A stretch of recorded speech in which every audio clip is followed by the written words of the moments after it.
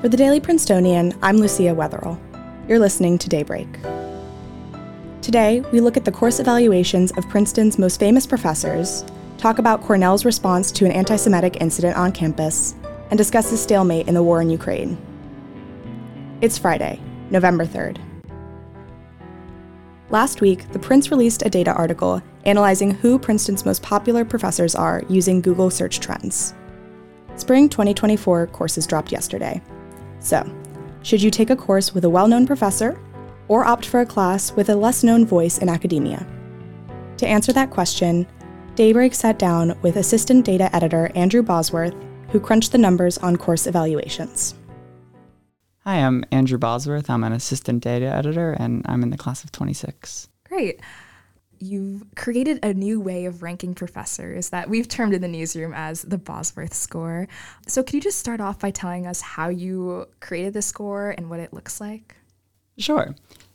The Bosworth score, as you dubbed it, is an average of the amount of times a professor has been searched for on Google since 2010, ratioed to Eisgruber's score.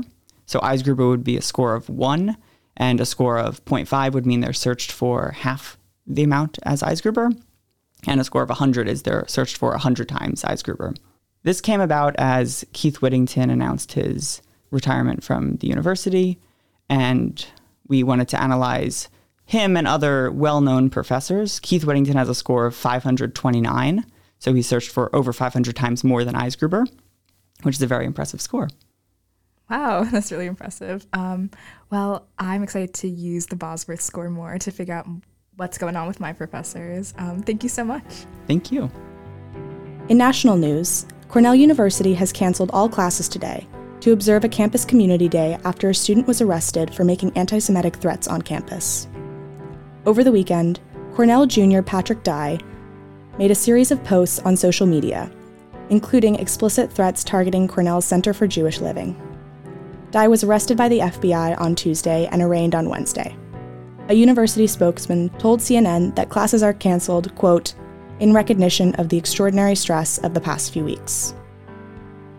In international news, on Wednesday, Ukraine's top commander, General Valeria Zaluzhnaya, told The Economist that Ukraine is in a quote-unquote stalemate with Russia.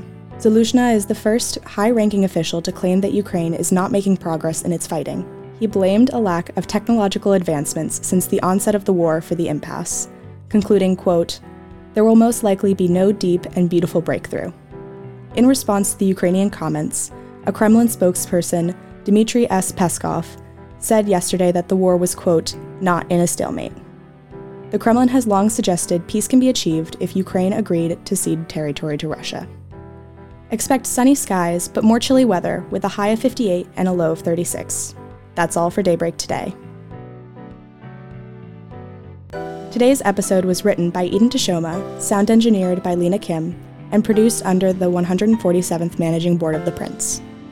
Our theme was composed by Ed Horan, class of 22. For the Daily Princetonian, I'm Lucia Wetherell.